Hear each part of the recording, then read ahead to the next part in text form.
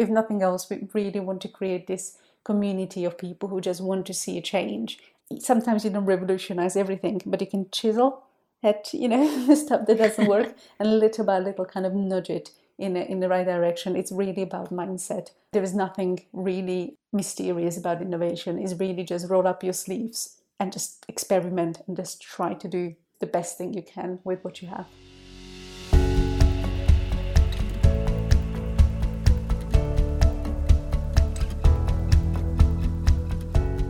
Hello everybody, welcome back to Media Voices. There's no rest for the wicked, and since that seems to be about 80% of the media industry, that means we always have lots to talk about. I'm Chris Sutcliffe. I'm Esther Thorpe. Peter Houston. And after that introduction, that extract you've just heard is from Marcela Canova, who is editor at journalism.co.uk. So she's actually recently launched a newsroom innovation mentorship programme, which will pair experienced industry professionals with local and regional journalists in the UK. And the aim there is to nurture innovation in areas like audience engagement, AI, editorial strategy and more.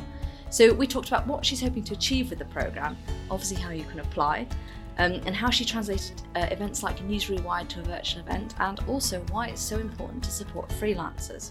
Before that though, there's a nice little segue there, because obviously you were talking there about supporting local and regional journalists, and there's a new report out that basically says that independent publications in the UK, particularly those smaller and kind of more local titles, are not getting, or rather they're not seeing the success that their reach would suggest that they are entitled to. Well, can I just react really, really quickly to the word entitled? Yeah, go on. Because that, I think, is at the root of... Well, okay, we're going to get into this a little bit first. Yeah. The headline on this report doesn't reflect the actual report, I don't think, or the headline that I saw, because it's focused on this link between revenue and reach. And or rather, the lack of a link. Yeah, I was going to say. Yeah, you're not entitled to revenue just because you've got reach. The utter failure of Canoes. I was just about to say, I think, Esther, you leapt on that as soon as news was announced to have folded, that there is no particular, you're not guaranteed revenue. Anyway, we should get into this report. So it's based on a survey done by the Public Interest News Foundation because of concerns that the digital market is having a particularly harsh impact on them. There's some really, really interesting stats in there, particularly around how those kind of independent titles are transitioning slowly towards reader revenue, how much headroom there is in terms of actually getting philanthropic support from donors and government. But it's all kind of overshadowed by the fact that it's been absorbed into this great culture war again of publishers versus platforms, which is a real shame because that's not necessarily what the report is about. The headline stat here was that I think 60 of the UK's independent publishers that they surveyed earned a combined revenue of less than £5.4 million in last year, despite reaching 10.1 million people a month. So Press Gazette then drew this headline out that said the link between reach and revenue is totally broken, because if you're reaching that many people a month and earning that little, therefore it's broken. And I think we've all got some issues with that conclusion, haven't we? It just seems like it's not just Press Gazette. I saw other people leap to that conclusion, and I think it is because we are primed to consider this now as part of that ongoing platform struggle. But it's the narrative that digital media has forced on us, because everyone is so focused on the metrics. Yeah. They're thinking, well, if I'm reaching... Did you see this word? The company name Reach has destroyed this word for anyone because you don't even know what you're talking about anymore. Yeah. I really felt it was Charlotte Tobit that wrote this report. In the first paragraph, she's trying to talk about Reach the company, Reach the act of putting your stuff in front of people, and Reach as getting to a revenue target. It's like, oh my god! The fact that that paragraph is as coherent as it is a real testament to her writing skill. Absolutely, definitely is. This has become a metrics-driven conversation, almost like there's this scientific formula that if you reach X people, you will make Y money, and that's not true. What? How come there's newsletters that only go out to 1,000 people that make hundreds of thousands of pounds? It's because they're the right people. This is what struck me about the piece as well, is that actually smaller publications shouldn't and aren't chasing reach anyway. And there was a really interesting graph that we'll link to, that actually half of the revenue for independent publishers is from memberships or donations. And at that point, you don't want to be... It doesn't matter if you reach 1 million people. But just like you're saying, actually 100 of the right people is far more valuable than just 1 million eyeballs. And in terms of making money, those 100 people are where the money comes from. And if you've got a small but loyal paying audience, then the link between reach and revenue should be broken for you. Just to play a little bit of devil's avocado here, the report does acknowledge that potentially scale isn't as important to local titles. It says the digital economy's bias towards scale is not only contributing to a market failure, it is widening the democratic deficit, leaving some communities disenfranchised and vulnerable to misinformation and disinformation. But even with that, and the recommendations that policymakers need to kind of regulate that relationship between news publishers and platforms, why are we still having that conversation then? That's going to say that. The point is, this comes back to it's the duopoly's fault. I'm not saying that's what the report says, but the reporting around this seems to be this is the duopoly's fault. And yeah, maybe it is the duopoly's fault, but saying that isn't going to fix anything. We've got to find a different way of fixing this. And that, I think, is where this report is really, really interesting, because it gets right under the hood of some of these organisations. Their median income is £40,000. Well, if you've got 5 staff, that's a nightmare. If it's just you or you and a reporter, you've maybe got somewhere to go with it. So there's loads that people can take from this in terms of how they organise their business. And again, what Esther was talking about, where that money comes from. Do you need to put out a better membership message? Do you need to look for philanthropic giving? Do you need to get grants? All these things help or will help people run their businesses better. So the actual mission of this report is brilliant. Yeah. It's just this weird conclusion that it's Google's fault. It's like, what?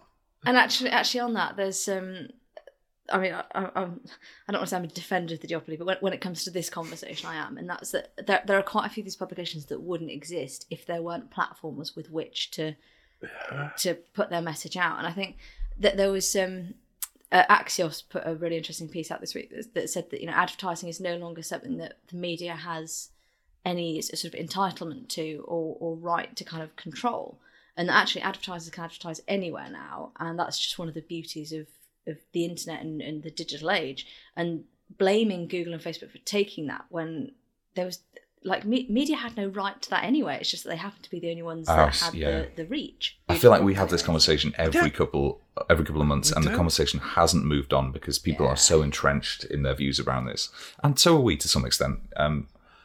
I don't even really know how we can get the train off this track. I think stop blaming Google and Facebook and look at other ways to support yourself. I think for a lot of these publishers, it's got to be memberships. It's got to be reader revenue, and other mixes of revenue streams. Mix of 6. Yeah. And now onto the news in brief. And speaking of reach not equating to revenue, there is no news. So that's KNEWZ. Extreme Cool News 3000, the News Corp aggregator, has closed down after 18 months with a statement on the site stating it certainly had provenance but not profits. And so we bid news farewell. I saw so many commentators. Our friend Adam Timworth basically said if even people in the news industry had forgotten about this by the time it closed down, then it was doing something wrong. And Esther, you really like the design of it. At least you'll say that they really nailed the look and feel of the site, though. I mean, yeah, if the intent was to give people a migraine within 30 seconds of landing on it, absolutely. I've obviously got no proof, but I have doubts about those millions of visitors. I genuinely don't know who could sit on that site with the yellow and black and everything going on for more than... I certainly think there are millions of people is being generous. Anyway. Yeah, no, I completely agree. It's suspect, isn't it? And I said on Twitter, I think that it was never meant to be anything more than a bargaining chip in their kind of ongoing struggle with other aggregators. It was, oh, look, we've built one of our own. We don't need you. And as soon as they sort of inked that deal with Google, News Corp suddenly said, well, why are we spending money on this thing that's basically not making an impact? Rolling Stone, which I haven't seen for a very long time, is getting a dedicated UK edition more than 50 years after the first attempt. I guess that means that someone 50 years ago tried to put Rolling Stone in the UK. There's a piece of magazine history I didn't know. Stream Publishing, which publishes Attitude, has signed an exclusive deal with Penske Media, which bought Rolling Stone not that long ago, to launch the brand in print and online in the UK. That'll be an interesting one. Attitude does some great stuff. So I gather that first launch 50 years ago was sponsored by Mick Jagger. Oh, really? Yeah, it was. How have I never heard of this? 50 years. I'm surprised you hadn't, yeah. I know he's old, but Jesus. And talking of magazines, Mel magazine has been acquired by Recurrent Ventures months after its financial relationship with Dollar Shave Club came to an end. That was it was basically sponsored content of it, wasn't it? But it was sort of independent of that. So the majority of staff have been rehired, which is great, and Josh Scholmeyer will remain as editor-in-chief and will now be able to pursue monetization options. Woo! So I know they had plans in the pipeline to launch some paid newsletters, so I think we're all quite excited about what they're going to launch. Yeah, this is very cool. He's a great guy. He's got some amazing ideas, and I think we should watch this one. This will be fun. Nice. And The Information is launching a new publication about batteries and electric vehicles. Obviously a huge growth market. The Information is well ahead of the curve on actually launching new products around these verticals. So The Electric is going to launch as a weekly newsletter and email updates, and it's going to be run as a standalone business with its own subscription. So I think another smart bet there from The Information. When I first read this is more about me than anyone else. I thought, batteries? The hell can you have a publication about batteries? No, I think the interesting thing here is that this is their first standalone publication so it's going to be run entirely separately from The Information itself. The Evening Standard has reported a £17 million loss after COVID-19 more than halved its revenues last year. Paper normally is available free to pick up in tube stations in London. And is it anywhere else? Can you pick it up? Yeah. They've got hubs in other UK cities. Mm. But anyway, with people working from home, well, you know their story. £17 million kind of not great, but there was £14 million lost the year before, so I don't know. I was going to say that's a good result for the Evening Standard. Yeah, I was going to say I know it's not. I know that the pandemic hasn't been helpful, but it hasn't been. Its business case has not been secure for quite some time. Yeah, this is definitely one of those cases where I thought the headline was perhaps attributing it to something else because the chart that shows, I think it's like since 2017. It was making sort of very, very slim profits before that, and then it just plummets. It was like 10, 12, 14, 17. So yes, COVID hasn't helped, but that's not the root issue here. Yeah. And Reach PLC are recruiting 76 sports journalists across the country in a major expansion of their sports coverage. They're also planning to focus on more niche sports, although the definition of that is basically not football. Yeah. So I mean that's good. Reach have been investing a lot recently. Yeah. It's not just sports journalists. There's been quite a few. I mean that's good. Alison Gow on Twitter the other day shared a link to the Reach Jobs page, and it was mental how many jobs are on there. It's it's amazing. So they're definitely putting money in. It's great, and I think that actually building up that niche sports. Kind of ownership of that is so smart, particularly when you look at kind of that race to acquire sports subscribers from The Athletic, from a bunch of places. You know, in the newsletter I linked to Sinclair in the US, basically taking over a bunch of regional sports columnists and publications. This just makes so much sense to me. It's very smart. Moving on, this honestly could probably be, and probably should be, its own story. It just broke too late for us to really get to grips with it. BBC non-exec director Sir Robbie Gibb has tried to block the appointment of Jess Brammer, previously of HuffPost UK, as overseer of BBC News channels because it would, quote, harm relationships between the BBC and government. So it's obviously a major test of the BBC's independence. People have since come out and said, in fact, it's because she has been asking probing questions. She has stood up for Nadine White in a bunch of different instances. So, I mean, it's pathetic. B, it's a real test of Tim Davies BBC's independence and its remit to be completely objective. Worryingly, it's also been pointed out that he's also on Culture Secretary Oliver Dowden's panel looking at the future of the BBC as well. Calls for his resignation from both the BBC and this panel But God, that is horrific. If so, just blocking a journalist from who would be really good at it from a position just because you don't like the politics. I was going to say that was my first pathetic. thought. Is she would be cracking. I mean, she's done it before, and not in that job specifically, but she was on Newsnight before. Robbie Gibb, though, I liked him much better when he was in the BGs. I nearly issued a moratorium on that exact joke before we started recording. The line in this story that just absolutely grind my gears is this appointment would shatter the government's fragile trust in the BBC. What? The government's trust in the BBC? Trust to do what? Trust to follow orders? Absolute. I'm not even swearing. I'm beyond it with this one. Yeah. Totally pathetic. Gannett's USA Today has officially joined the paywall party. After the Tory party thing that we've just had there, the paywall party sounds much better. So much of its content is going to stay free, and I think there's a lot of people saying, well, if you've got so much in front of the paywall, how's this going to work? But they're looking at exclusive investigations. USA Today does a lot of visual stuff anyway, so they're talking about enhanced visual explainers and other ways of storytelling. This will be an interesting one. This isn't like The Sun going behind a paywall because it actually has got real journalism in it, but it is a lighter type of paper going behind a paywall, and it'll be interesting to see if this works. Advertisers have begun shifting spend to Android after huge numbers of people shockingly declined to be tracked with Apple's new iOS changes. So advertisers say that they've basically lost a lot of the granular data that justified the high prices on iOS ads. Not surprising, I guess, and honestly, I can't see it being too long before Android asks the same questions. It's like 70% of people are turning down these. Figures vary. There was something that said only 9% of people opted in. This particular piece reckoned that 33% opted in, but it's certainly not many.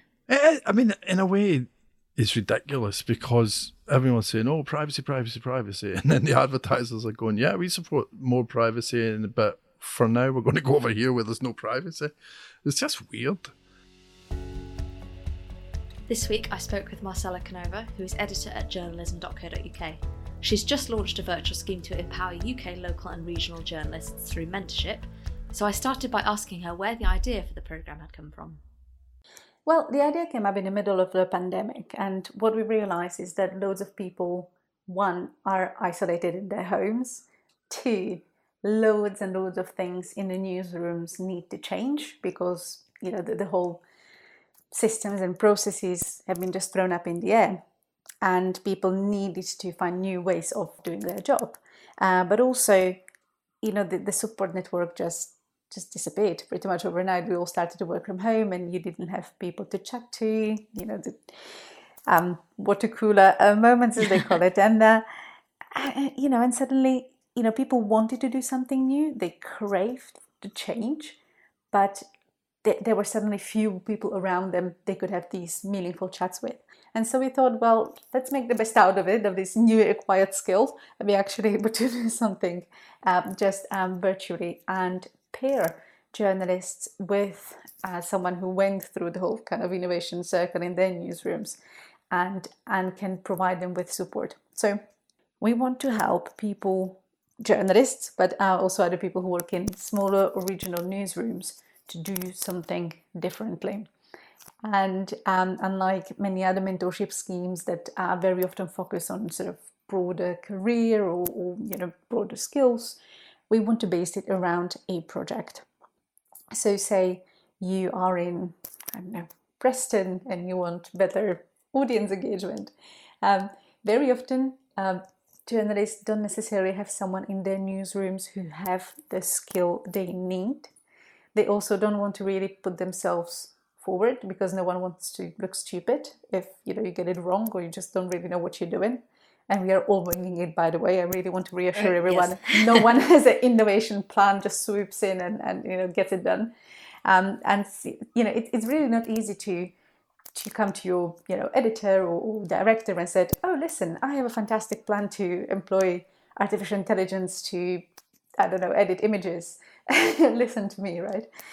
So we want to give these innovators, I want to call them, just the support they need, encouragement they need, but also reality check. Because it's really useful if you can just talk to someone who did it in another newsroom and I can tell you, yes, you're on the right path, or that's completely wrong. And so the scheme was born.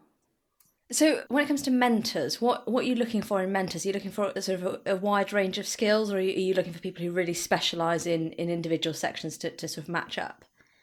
We were looking for people who have quite particular skills. And as I said, we want this to be quite focused. And I mean, even the structure of the scheme is 6 hours is in 6 months. So there is quite a finite date by which, this scheme will close, at least for this cycle. I mean, obviously people carry on, having the relationship of friendship way past the scheme. But I think it's, every journalist like a good deadline, don't we? So a project will not get done unless you have, every month I know someone will be checking on me, will checking on my progress. I need to update them, or if I promise I do something, I have to do it. And a bit of accountability. Exactly. Sometimes, that's the only thing you really need. Just have a, accountability buddy who says, so, did you contact this supplier or whatever? Did you have this conversation? And these 6 hours in 6 months, I think will help people to stay focused on the project and just get it off the ground. You might not revolutionize your newsrooms in 6 months, obviously, but at least you get that first move, to get something started, to get the ball rolling, and then hopefully you can build up on that. Yeah, I noticed for applicants, you require 5 years working in a newsroom. Is that just so that you kind of get people of a certain level? Well, there was a bit of a debate around this criterion. So why not sort of younger people, and then younger in terms of experience? I think it's sort of 5-ish years. If it's 4.5, it's still fine. I mean, it's not it's not that strict. But the reason why you need to have some experience is because if you want to find a solution to a problem, you need to have certain knowledge of that problem. Usually people are in a good place to start to, be able to take a step back and say, okay, so what is the industry problem? What is the organization's problem? How can I actually solve it without, having that anxiety about their own beginning, their own career, their own sort of reputation that might not go wrong. And the programme is supported by, I think it's United Robots and Utopia Analytics. I'm just quite curious how that support and that kind of almost sponsor relationship works. Mm-hmm. So, one thing that we realise, I think generally with companies in the sector, is that they are less and less keen to just advertise. Loads of companies want to contribute to something meaningful, a true impact. So yes, you still spread the word. Yes, you still advertise a company. You spread the word, but they can be part of something that can actually help industry to change or to move in the right direction. And the way it came about is that we had a chat. I mean, like certainly at every other newsroom, we have sort of pool of people we encounter regularly at the events or who support other part of our business. And I said, hey, we are doing this scheme. This is why we're doing it. What do you think about it? And they said, yes, I want to be part of that. Yeah, it's just interesting, I suppose, that sponsors are moving towards being kind of more, they want to be seen as making a difference rather than just having their sort of logo and stand or something. It's interesting. But, I think it's also our responsibility as the industry to give these companies an opportunity to participate in something more meaningful than slapping your logo on a website. Because in the end of the day, I think, people, our readers and listeners are becoming increasingly logo blind. It's just all the adverts are just kind of there. If you can click the magic X button and make it disappear, fantastic. If not, you just completely cancel it from your vision field. So everyone likes to have an impact. I don't know if anyone who says, oh, I absolutely don't care about the impact I have in the industry. People want to help, really. And we create opportunities that also allow, the wider ecosystem to participate in just moving the industry in the right direction. Yeah. So if our listeners are listening to this and thinking they actually quite fancy signing up for that, what do they need to do to sign up for it? Super easy. Go on our website or anywhere else where you have seen this advertised. There is a link in the podcast. Anyway, all you need to do is to fill a form with your contact details, and there is a little field where you need to explain in 100 words what innovative idea you want to start in your newsroom. One word on that. People very often think of innovation as they have to just invent a new computer or whatever. Innovation is not necessarily Apple and New York Times. Sometimes improving things, find a new way of doing things, or just simplify something. That is innovation in itself. You don't need to just create something that has never ever existed. You can also do something that exists. You can just make it much, much better. And that's also with innovation. So please do sign up. It shouldn't take more than 10 minutes tops. And if you have a super clear idea, you will just bash it out.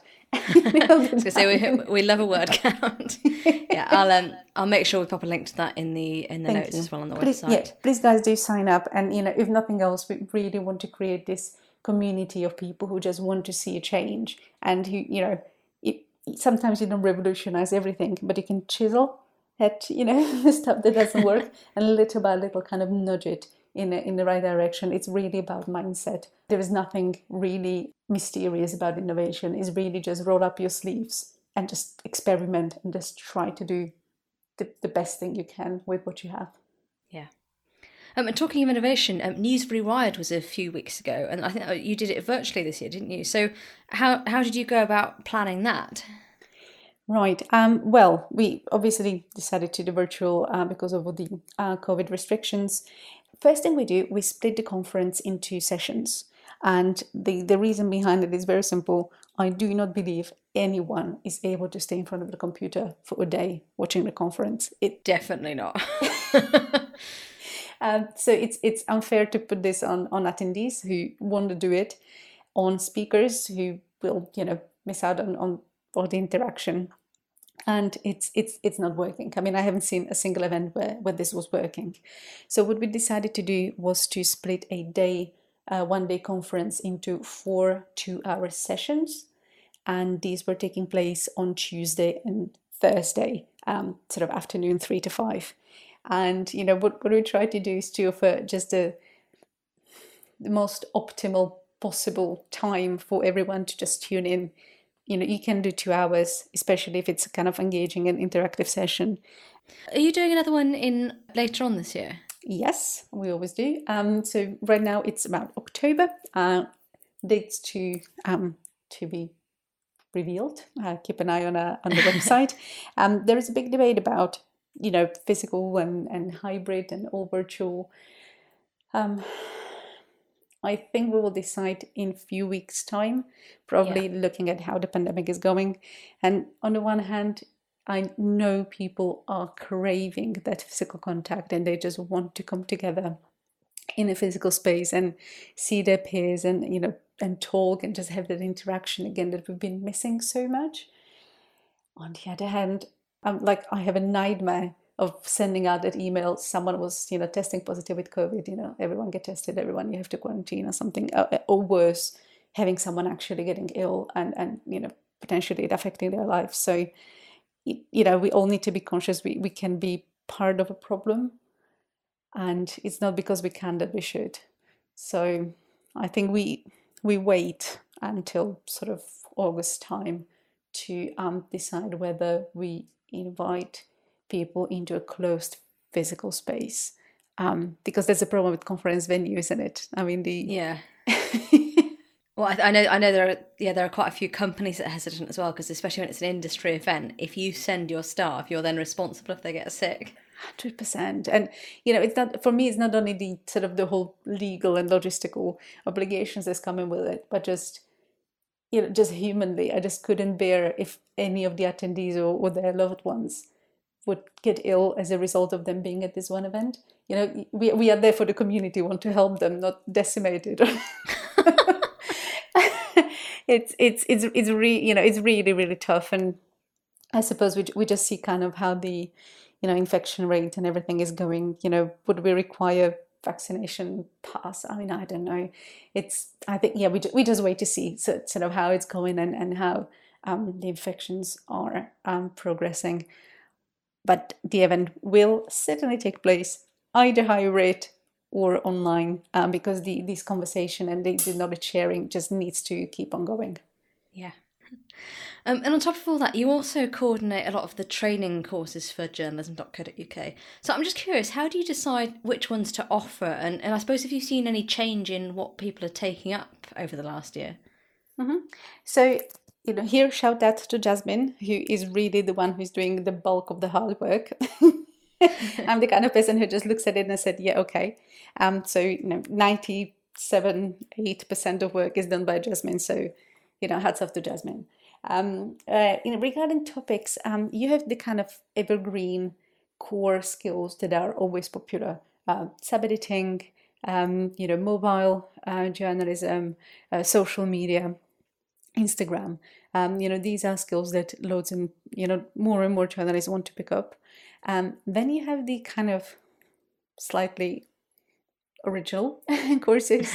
We have one on, for example, career building, especially during COVID.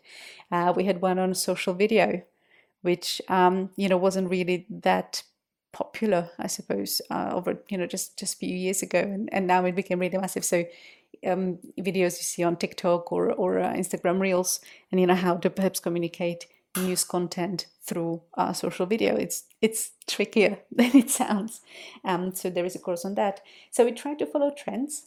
We see where new skills are needed, but crucially, who is actually able to teach them. Because it's one thing to say, oh, we need to, improve newsletter strategy, but then who are you going to ask to do this newsletter course? It's not because someone says, oh, I'm interested in a topic, then the delivery of the course will be good.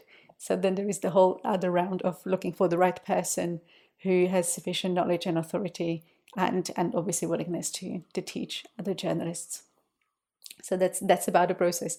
We are looking to, for example, data journalism used to be really popular, and the interest, I have to say, cooled down somehow. Okay. Which, I hope pandemic would kind of bring it back. So we are looking at another course about the use of statistics and data, which is pain point for a massive number of journalists. So we do try to follow trends. So we kind of go to interests, and it fluctuates. Newsletters was a sellout course, and there were fewer attendees at the last one. So sometimes it goes up, sometimes it goes down, which is quite interesting. I suppose I've seen a lot about how data journalism is really important this year, but I suppose that doesn't necessarily drive people wanting to pick it up as a skill. Yeah, I think that, there's some skills that are really intimidating. Even something like mobile journalism, I can't even believe there are still journalists who would not do video with their pieces, especially if you're a local reporter. Video is so, it's so important. As a podcaster, I understand the terror of video. Exactly right. But this is where you can really learn something in a safe space, small, pretty fun groups. And, again, you don't start producing fantastic videos tomorrow, but you can start to dip your toe. You can do that one video a month, see how it goes, and little by little you learn it. And this is why I think these training courses are so good, because they are short and very specialized. You get tasks, you start to learn, and it's safe. It's outside of your working space. The worst comes to worst, your colleagues don't have to see any of the disasters you ever produce on the course, and it will not impact your professional reputation, but you have an opportunity to learn something new. And I noticed the site is actually one of the few that offers, I suppose it's a directory and a bit of a growing community for freelancers. Is that something you see as being particularly important at the moment? 100%. And, we've been supporting freelancers since forever. It's such an important part of journalism. And I don't think we talk about freelancing enough, and just how important this community is to the media. So what we offer freelancers is a space to obviously advertise their services, but also we offer them, editorial coverage or, podcasts, and it just, all round help to not only do their jobs better or just to feel more comfortable in their sort of freelancing career, but also to offer some solutions to some very concrete problems that you encounter as a one man or one woman band. But also, very often we hear from freelancers, it can be quite isolating to sort of work on your own and work from home. And loads of freelancers miss the, colleagues or community. So we try to provide that as well, just by giving them, a bit more space, or, by talking to them, featuring experiences, and just trying to keep this community sort of connected with each other and with the world of work. Lots of people are choosing freelancing even for a part of their lives, so it doesn't mean you have to be forever a freelancer or never a freelancer.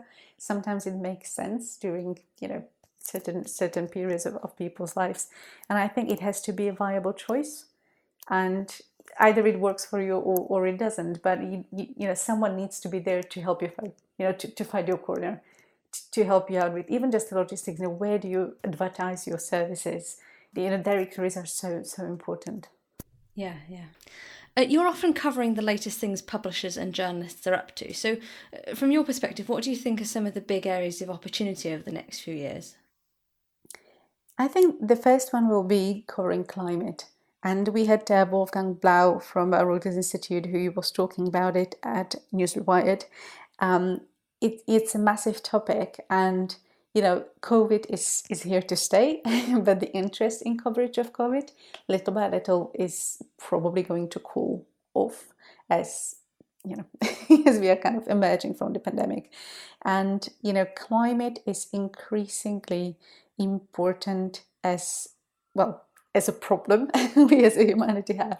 And media are waking up to this reality. So climate is definitely an opportunity where, as a young journalist or someone who's looking for a new career path, that is definitely a beat where I would look to go, because that coverage will only increase.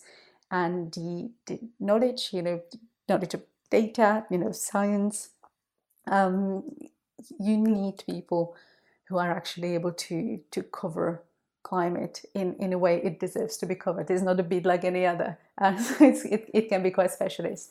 Another opportunity where I see is definitely technology. I mean, there's nothing particularly groundbreaking, but using artificial intelligence to pick up some of the most boring tasks of newsrooms and actually helping journalists to almost go back to what they are able to do the best, which is telling stories and reporting news. We are the more sophisticated technology is, and the more opportunities to do something we have, we just do something else rather than our actual jobs as journalists. So I welcome solutions that are taking some of this burden off of journalists' shoulder and just help them to just go back to storytelling, to their actual jobs. Be it whether it's comment moderation, whether it's reporting on. You can read a series that we are now running on journalism.co.uk, sort of artificial intelligence for the dummies, for people who don't necessarily want to know anything about the tech, but what it does. And you see papers all around the world using machines to do anything from just gathering large data sets and kind of process them, and just do all the things you don't need to be doing because they take for absolute ever. You can't go through spreadsheets for 6 hours a day looking for odd spikes in, property sales. But you can let the machine do that. And once you get a story lead, you're like, oh, what happened here? I can go and check it out. And that's where you can do really, really good stories. So employing artificial intelligence powered tools in newsroom is definitely an area where I would look as a newsroom employee.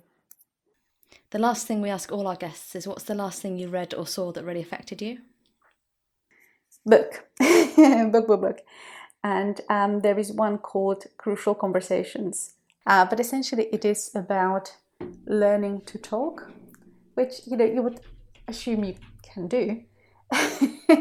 But just having conversation with someone, you can identify kind of everything that is unhelpful that we are doing and that contributes to misunderstanding or people getting angry or or taking offense, and also your own understanding of what other people are saying. It's fascinating. There were so many things I never really thought about, but sometimes simply how you say something change completely the meaning of what the other person hears you have actually said. I recommend this book to absolutely everyone. And don't forget that if you want to support us on a regular basis, you can go across to our Ko-Fi page, which has a monthly subscription option, which if you donate any money, it will go towards improving our sound quality, it will go towards any projects that we've got coming up. It will basically go towards making Media Voices a better... Wine and beer. Well, I didn't want to give the game away, but yes.